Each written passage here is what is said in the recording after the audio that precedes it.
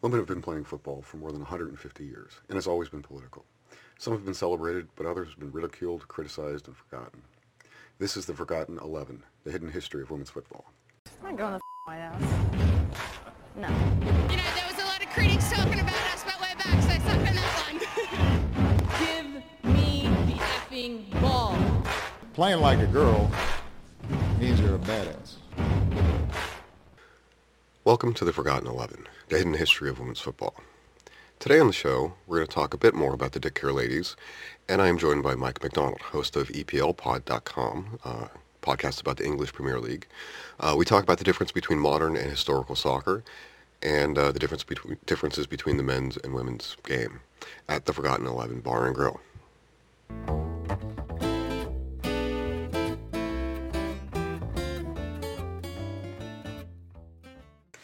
In the fall of 1917, the men or boys of the factory, Dick Kerr's and company, challenged the women workers to a match. The women won that match. An office worker named Alfred Franklin had watched, and afterwards he said, "This lot could fill Deepdale Stadium." On Christmas Day, in their first match, the Dick Kerr's Ladies FC did exactly that. Dick Kerr's Ladies hosted Coolheart Foundry women's team at Deepdale Stadium. 10,000 people came to watch this opening match, and the women raised the modern equivalent of £50,000 for the local hospital, Whittingham Hospital. They also won the match 4-0. What no one knew at the time was that the Dick Kerr Ladies FC would, in the coming years, become the most famous, most commercially successful women's club ever, and all while working full-time at the factory. Alfred Franklin, an office worker for Dick Kerr and company, became their manager, and unlike many of the women's teams at the time, he actively recruited players from other teams, securing them jobs at the factory in Preston once he'd recruited them. While the original Dick Kerr's was a good team, the recruitment policy ensured that the team only got better. Franklin was also very good at marketing and regularly billed the team as the best team in England and the world. By 1920, the Dick Kerr's ladies had conquered England, so Franklin invited French teams to play in England.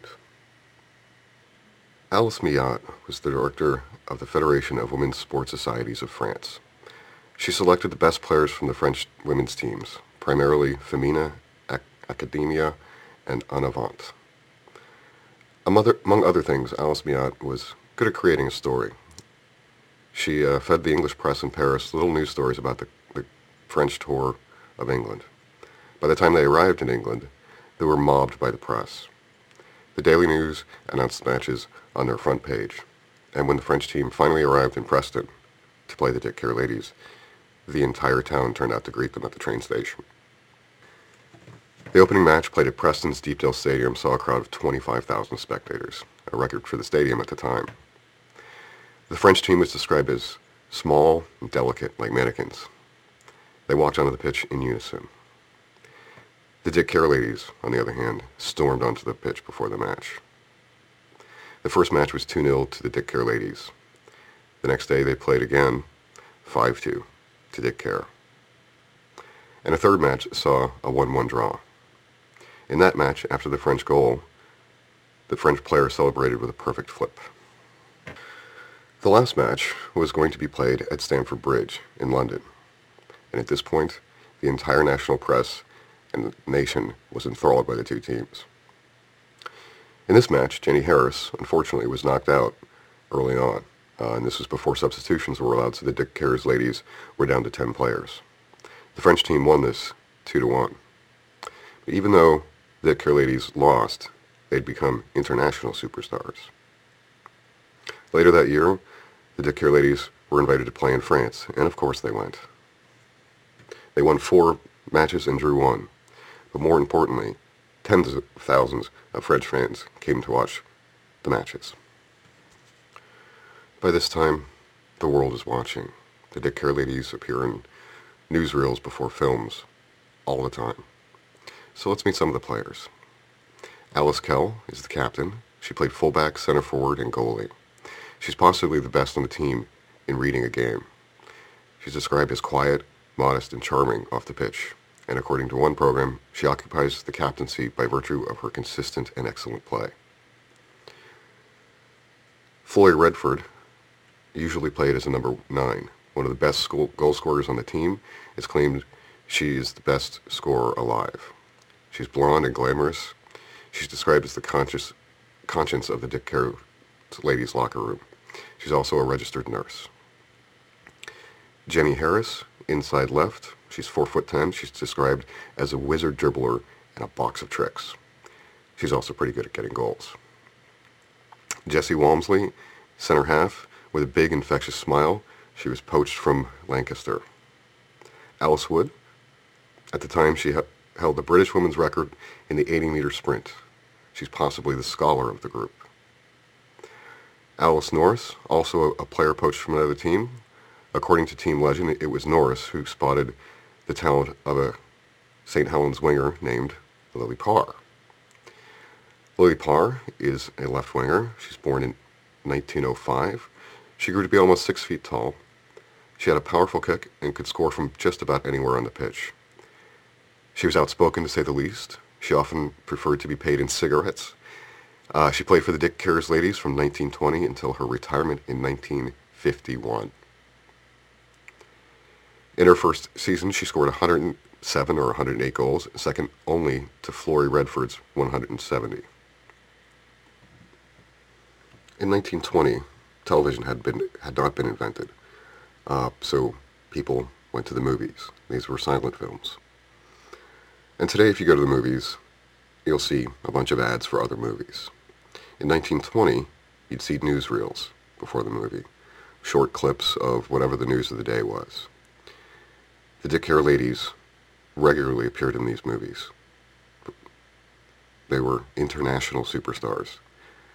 If you go to YouTube and search out Dick Kerr's Ladies FC and British Pathe, P-A-T-H-E, there are probably a dozen or two of these reels. You get to see all of these superstars play, including, as we mentioned in the last episode, that first night game under searchlights.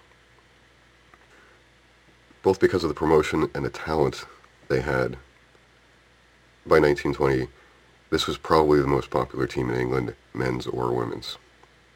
On Boxing Day 1920, the Dick Kerr's ladies played the St. Helens ladies at Goodison Park in Liverpool. The stadium was sold out with 53,000 fans, and up to another 14,000 outside unable to get a ticket. This attendance record for a women's club match stood for 100 years. One would suggest that it was the record attendance at Goodison Park at the time for any match, men or women. In 1921, the Dick Kerr ladies played just about everybody and everywhere. They toured the British Isles and they played in Scotland, all over England, the Isle of Man. They invited teams from France, Wales, and Scotland, sometimes playing matches every other day. They played 40 shutout matches. Only 2 teams were able to score more than a single goal on them for the entire year. They regularly ended matches half a dozen goals up, and the crowds were regularly in the tens of thousands. But if you've been paying attention, December 5th, 1921 is the day that the English FA bans women's football. Many teams continue to play, but now there are fewer teams. And Dick Kerr's ladies are not in the English Ladies FA, so they can't play those teams. So, in 1922, it's harder and harder for the Dick Kerr ladies to find opponents. In 1922, the Dick Kerr ladies returned to France and played several matches around the country, which is also great news and promotion for the French women's teams. In September 1922, the Dick Kerr ladies traveled to North America, where they arrived in Quebec. They were told that they won't be allowed to play in Canada, so they head south to the U.S. They play matches in Rhode Island, New York City, D.C., New Jersey, Baltimore, and possibly Philadelphia. I played against them in 1922, recalled Pete Renzulli. We were the national champions, and we had a heck of a time beating them. Yep, all 9 matches in the U.S. were played against men's teams, and at least a few of the teams had players who had played in England and Scotland on top teams like Chelsea. The Dick Kerr's ladies record, 3 wins, 3 draws, and 3 losses. In 1924 or 25, Dick Kerr and Company was taken over by a company called English Electric. And this was a bit of a problem for the Dick Kerr ladies. For a while, they still used the same name, but English Electric bought an electrical manufacturing company, not a football team.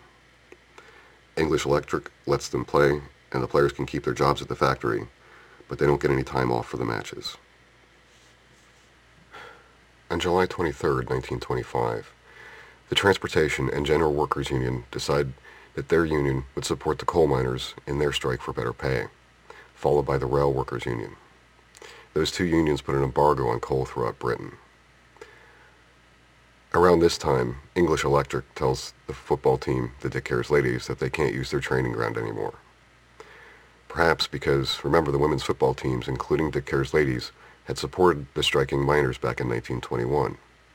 That strike from 1921 is still unresolved in 1925. And now it looks like all the workers in England are about to go on strike, not just the coal miners. So any workers or organizations that support the miners or could help them out have to be stopped. So Alfred Franklin, the manager of Dick Kerr's ladies, decides to quit his job at the factory and opens a small grocery store in Preston.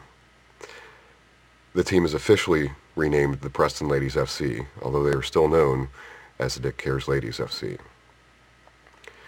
Remember that Florrie Redford, aside from being a great scorer, is also a nurse. And Dick Kerr's ladies, they raised a lot of money for charities. They raised a lot of money for Whittingham Hospital in Preston. And after most of the players lose their job at the factory in 1925 and 26, the players are now mostly employed by Whittingham Hospital. Despite every effort to shut them down, the Dick Kerr Ladies FC play on.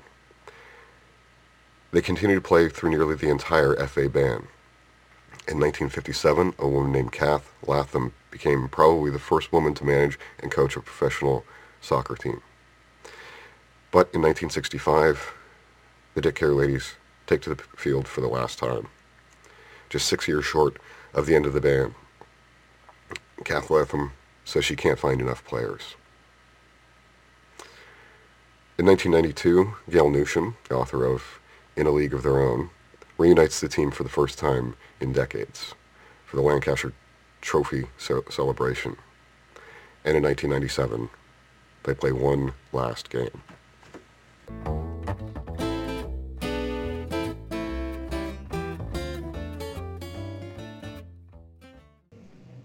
All right, what ho, my name is Mike McDonald. I host the podcast EPL Pod.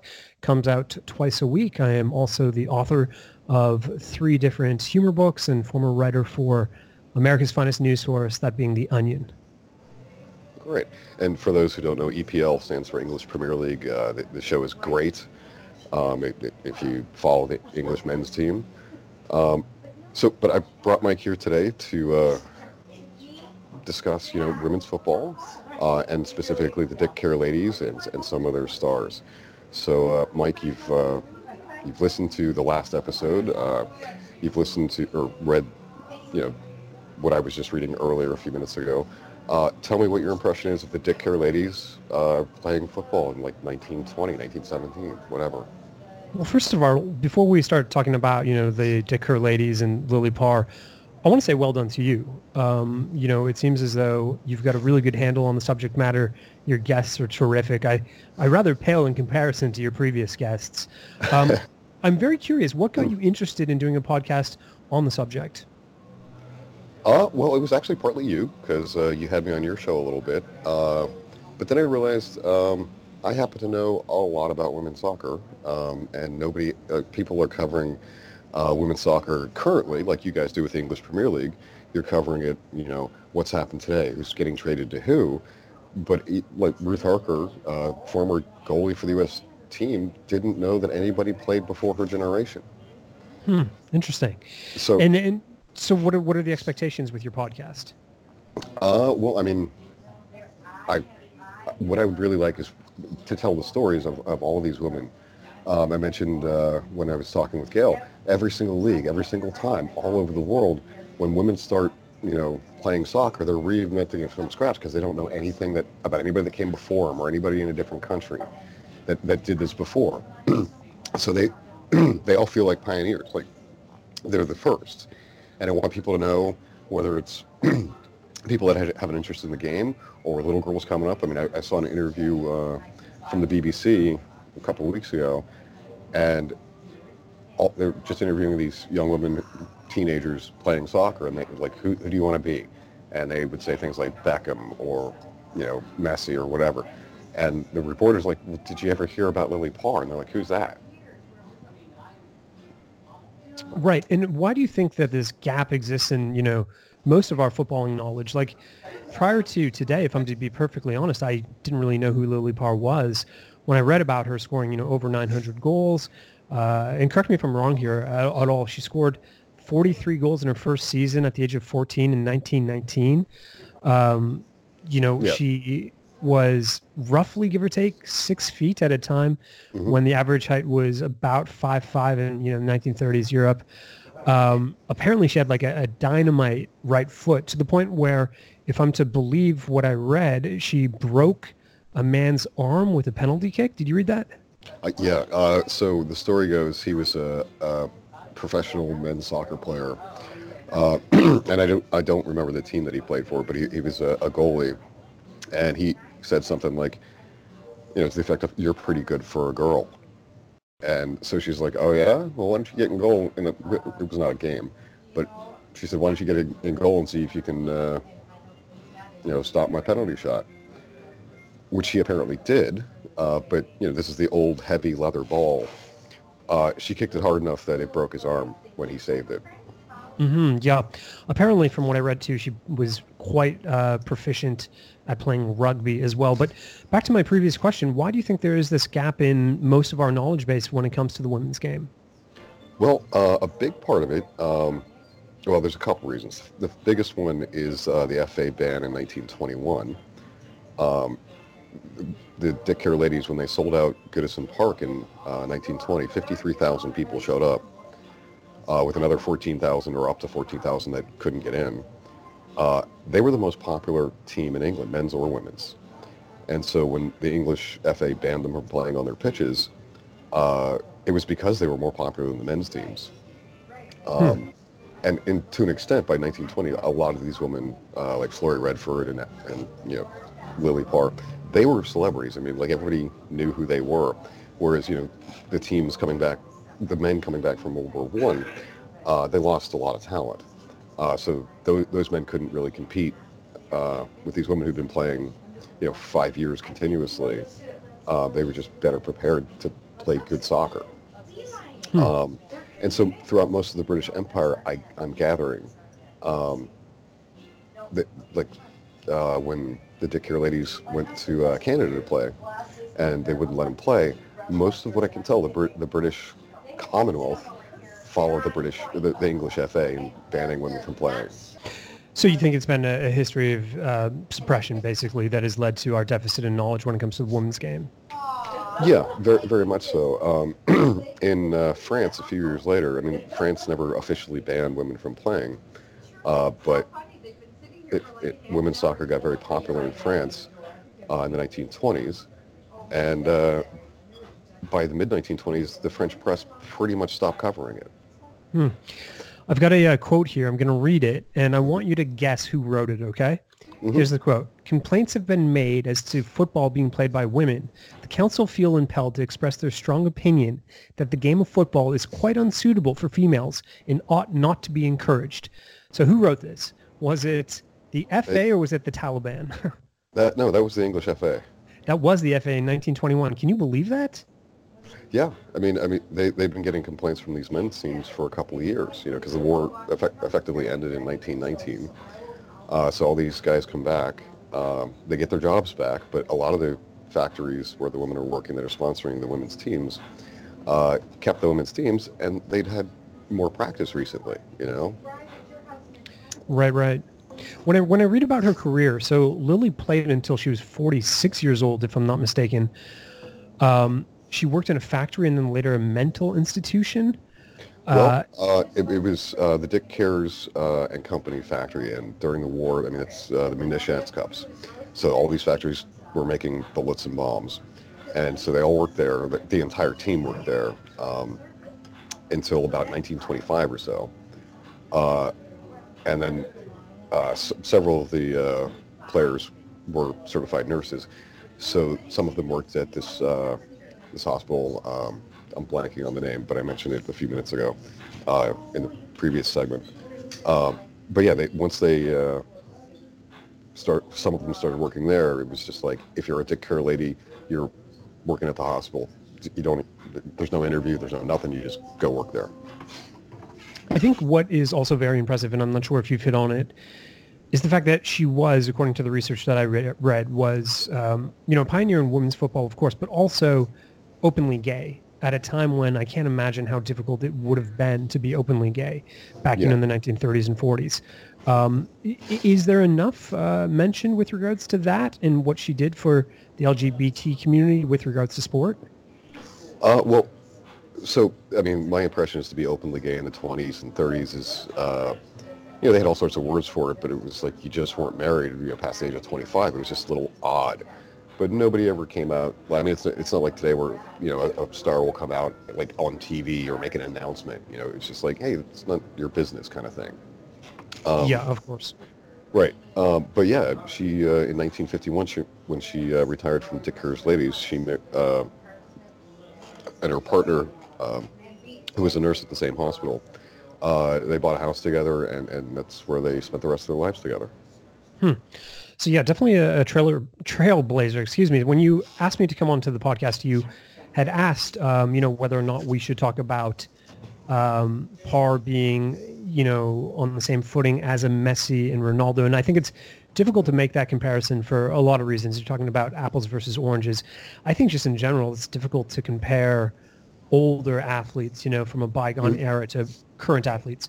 When you look at the Premier League, apparently sprinting has been up over 50% in the last 10 years alone, right? So it's like fundamentally a different game. When it comes to Lily Parr, I was reading that prior to games, she'd be smoking cigarettes by the sidelines. Definitely something that you couldn't do in the modern game, could you? Well, not just on the sidelines before the game. She would actually, in some of the matches, the crowd was up against the sideline. And, I mean, if she wasn't busy on the ball, she'd walk up and grab a guy's cigarette and have a couple drags off of it. Right, of course. Yeah. So I've got a training schedule, if you'll indulge me just for a second. This is 1972, and this is a man's training schedule for the Premier League, or for the First Division in England. The players would arrive at 10:30. 11 o'clock, there'd be some light jogging around a track, and then there'd be some ball work at 11:15, and that would be the extent of it. They'd be going home roughly around 12:30, 1 o'clock. When you look at like a schedule from 2002, players usually arrive at 10 a.m. There's like rehydration with isotonic sports drinks at 10:10, a thorough warm-up at 10:30, technical ball work at 11:15, a lunch, then a fitness session at 2, technical ball work and set plays at 3, and then cool down jog and stretches at 4:15. So it does make it almost impossible to compare. Like if you look at the diets of players back then, eating tons of red meat on the day of the game. I know I'm Canadian, so I know quite a bit about the history of hockey. A lot of players, drinking a few beers the same day as a game. Right. It's very difficult to make that comparison. But if we remove the word best from this conversation and just say who was more dominant in their time, do you believe that Lily Parr was more dominant than Messi or Ronaldo? Well, as Gail Newsham pointed out in our last episode, in her first year, she was 14, 15 years old when she started with the Dick Kerr Ladies. Another player, Flory Redford, in something like 65 games, she had scored 170 goals, and Lily Parr only managed like 107 or 108. So at the beginning of her career, she was certainly not the best striker that was out there. But she would commonly, score a hat trick, like almost every game. The different teams had staggeringly different investments in the team. So, the Dick Kerr Ladies, Alfred Franklin was invested a lot of money and time into those players, whereas a lot of the teams that they faced, just like the United States versus Thailand over the summer, like they were semi-amateur teams. So Yeah, I mean, I do think over her career, Lily Parr was possibly the best striker over that long period of time. Florrie Redford might have been better, but her career was much shorter. Hmm. Yeah, I think Florrie Redford may have retired from playing football sometime in the late 20s. I'm not sure at what point like Lily Parr gets to be that much better a striker than Florrie Redford, but Lily Parr, her career lasted like 30 years. Actually, 34 if you include St. Helens, which she played for a couple of years. A lot of the times when people are doing the comparison between Messi and Ronaldo, the sort of, I guess, counterpoint against Messi is that he's always played with Hernandez and Iniesta, the two most dominant midfielders possibly in our era. Did Lily play with the best players at the time, or was she sort of like Ronaldo, kind of like, out on an island by herself? Well, that's the thing about the Dick Care ladies. I mean, by 1920, 21, there are 150 at least like fully professional women's teams in England, and they would basically take every good player they could find. If they could find like the 25 best female players in England, they'd get them a job at the factory and then later at the hospital. So they had a job and they got paid for the matches as well. Hmm. So, I mean, when the Dick Care ladies went to France, and it seems to me that they went just starting in 1920, just about every year for 4 or 5 years, they were almost never beaten. You know, I mentioned in one match when I think it was the first time the French came to England, the final match. The Dick Care ladies lost, but that's because one of their players was knocked unconscious. Hmm. And it was before substitutions, so like they were playing with 10 against 11, and the French barely won that. I think it was 2-1. Huh. So we're talking about a player who made a debut in 1919. When we talk about Ronaldo and Messi, when we talk about how good they are, do you think that we're going to still be talking about them 80 years from now in the same way that we're talking about Lily Parr? I think, well, I hope we're going to be talking about Lily Parr for a long time. I think, somebody like Pele, part of the reason people know his name, especially in the United States, which is not really a soccer country, is he did everything first. He was in, so I forget how many back-to-back World Cups he was in. He was just an amazing player, and he was famous because he was, not just because he was good, but because he was first. And I think, maybe Ronaldo and Messi, they're first at several things, but maybe not. I kind of think we'll be talking about him for a while. I don't know about Ronaldo, but Hmm. part of that fame is that they did it first. Sure. I mean, what would you say Lily did with regards to the perception of the women's game? Well, one of the most interesting things, and I hate that I can't find quotes from her because she couldn't be quoted in papers at the time. She was just unapologetically who she was. Right, right. And like she was like that on the field and off. It's just like, this is who I am, take it or leave it, and yeah. And how much footage of her exists playing? There's a lot of still photos. If you look at go on YouTube and look at British Pathe, Pathe. There is a decent amount of footage of her, but it's not focused on her. It's focused on the Dick Care ladies. So it's the whole team either playing or training or whatever. But once you recognize her, from a couple different angles and different. I mean, obviously she grows up in ages and whatever. But once you recognize her, she's in most of the clips. Hmm. So maybe, if we were to approach this question, Messi, Ronaldo, or Parr, from a different angle altogether, Sure. my question for you is, who is more inspirational in your mind out of the three? Well, there's a couple different factors there. I know Ronaldo came from a poor background, and soccer brought him up from the ghetto, and Messi did not. He was a relatively well-off, middle-class Argentinian family, from what I understand. Lily Parr was totally working-class family. She, had a job, and I forget what she did when she was a 14-year-old when she played with St. Helens. But she got a job at 14, more or less because she had to. And that's how she found football at St. Helens. She got poached into the Kerr ladies and worked at a munitions factory, which I think at that point had been converted back to an electrical factory. And then she became an international superstar when in a sport that didn't exist. Then she became a nurse while still doing that other thing, playing soccer, and did all of it while basically, being openly gay. Like, in terms of the three, which like their life story is more interesting and possibly more inspiring, I think hands down it's Lily Parr. Her being a pioneer for LGBT rights as well as women's sports far surpasses anything that Messi or Ronaldo has done, to my mind. If we take Parr out of the equation, it's the age-old question. Everybody has an opinion. Messi or Ronaldo for you? I think for a couple of reasons, Messi. In terms of like who I find to be like a better player.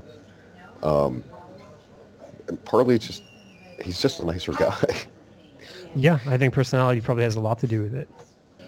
In your mind, Chris, who would in the female game be Ronaldo and who would be Messi? In terms of personality, I don't know that I could no. Like I just think Ronaldo's a little bit too arrogant, and off the top of my head, I cannot think of a single women's player that is that arrogant. Yeah, no, I suppose so. And to his credit, I mean, I suppose he deserves to be a little bit arrogant. I think he does take it over the top, but I mean, he is unbelievable. And as a diehard Manchester United fan, he brought the club that I support a ton of glory. So it's hard to dislike him. I just wish he would tone that side down a little bit more. But, if you got it, flaunt it, as they say. Yeah. And, I was talking to another woman who's a huge fan of the women's game. One of the things I really enjoy about watching any women's game, in a men's game, there's people in the stands screaming and swearing at the players, and there's all sorts of like really bad chants. People are, fans are getting, lifetime bans for things that they say. When you go to watch a women's match in person, you're surrounded by little kids, and they're into the game. Like if you have a question, who's that player? Who does she play for? The 6-year-old sitting next to you probably knows. So it's a whole different atmosphere. It's great. Yeah, of course. I think you can make that comparison too between, football or soccer, as you want to call it, over in Europe compared to North American sports. I mean, a lot of the sports I attend over here, whether it be hockey, basketball, baseball, it is sort of more geared toward families. They've got no drinking zones. You have the mascots that come on. You've got all the different songs and whatnot. Over in Europe, where I lived for a number of years, I mean, you shout abuse at both the players and the other team supporters. It's a different dynamic altogether. And it is a dynamic in which you can feel deeply uncomfortable if you're not sort of in the right headspace for that sort of thing. Oh, yeah. When, one of the things that it's difficult to understand in North American sports and in a lot of places, the clubs were more than just a club. It was like your whole community. Like in some cases, especially in poor countries or many years ago, the team doctor was your neighborhood doctor. Yeah, totally. So it's like the team is your family. It's your neighborhood. It's your community. And, for example, like with the NFL or even the NHL or whatever, it doesn't get that into your life. Yeah, exactly. It's, the franchise setup versus the club setup. I lived in southeast London rather, for a number of years, right beside the Millwall ground. And, I loathe the team, and there's a lot of issues with the team. But that being said, it is sort of a hub for the community there. I think you can drop off your kids at the age of 5 and, they can go up the system all the way until they're a proper adult. And it does do wonders for a community, especially in southeast London there, where Millwall is sort of situated around Lewisham. There's a lot of socioeconomic issues. And, if you can have a place for kids to go and take part in sport, it does keep them out of trouble. And it does sort of, really present these kids with a positive identity that they can associate with. And it's just altogether different from any sport you'd see here where, you could be supporting whatever franchise you'd like, and that franchise can just up and move, the next season if you relocated. There's a certain, I guess, fickleness with it all. So as I'm just getting ready to go here, could you kindly tell me what are some things that I should be looking forward to in the women's game going forward? Big news this week is Sam Kerr is going to go play in Europe for probably the most money that any female player's ever made, which is bad for my Chicago Red Stars. That's where she played, and it's bad for the Australian W League, but it's good for women's soccer. Wherever she ends up, they're going to be broadcasting more of those games. The Women's Super League, you can now watch every single game, no matter where you are in the world, on the FA Player app. Alex Morgan, congratulations to her. She got pregnant. For some reason, she had something to celebrate right after the World Cup. She's due in April, which might be interesting for how the U.S. team racks up for the Olympics next year. And every single league that I'm paying attention to after this World Cup, they seem to have a World Cup bump every World Cup, but this time it seems to be sustained. So that's good. Perfect. Well, I do want to say, as somebody that I talk to from time to time in the Slack channel, I'm very impressed with your initiative, and I really hope to see this podcast keep going. All right, well, great. Well, thank you very much for joining us. Do you have any last thoughts on Lily Parr, Dick Kerr's ladies? Yeah, I mean, it's amazing everything that she had to overcome. And, not only did she overcome it all, but she just dominated. I mean, when you look at the overall goal tally of, plus 900, it does dwarf Messi and Ronaldo. And it is a little curious why we don't know more about her. But, hopefully through initiatives such as your podcast and, other people's writings, you had a very smart and prominent author on the female game come on your last show. Hopefully we can sort of just continue to learn about all of this. Yeah, well, great. Well, Mike, thank you so much for joining us and your thoughts on the women's game. And if anybody wants to check out the English Premier League, the podcast you want to listen to is EPL Pod. It's smart. It's also funny. It's twice a week, so go check out eplpod.com or wherever you get your podcasts. Thanks, Chris. Thanks a lot, Mike.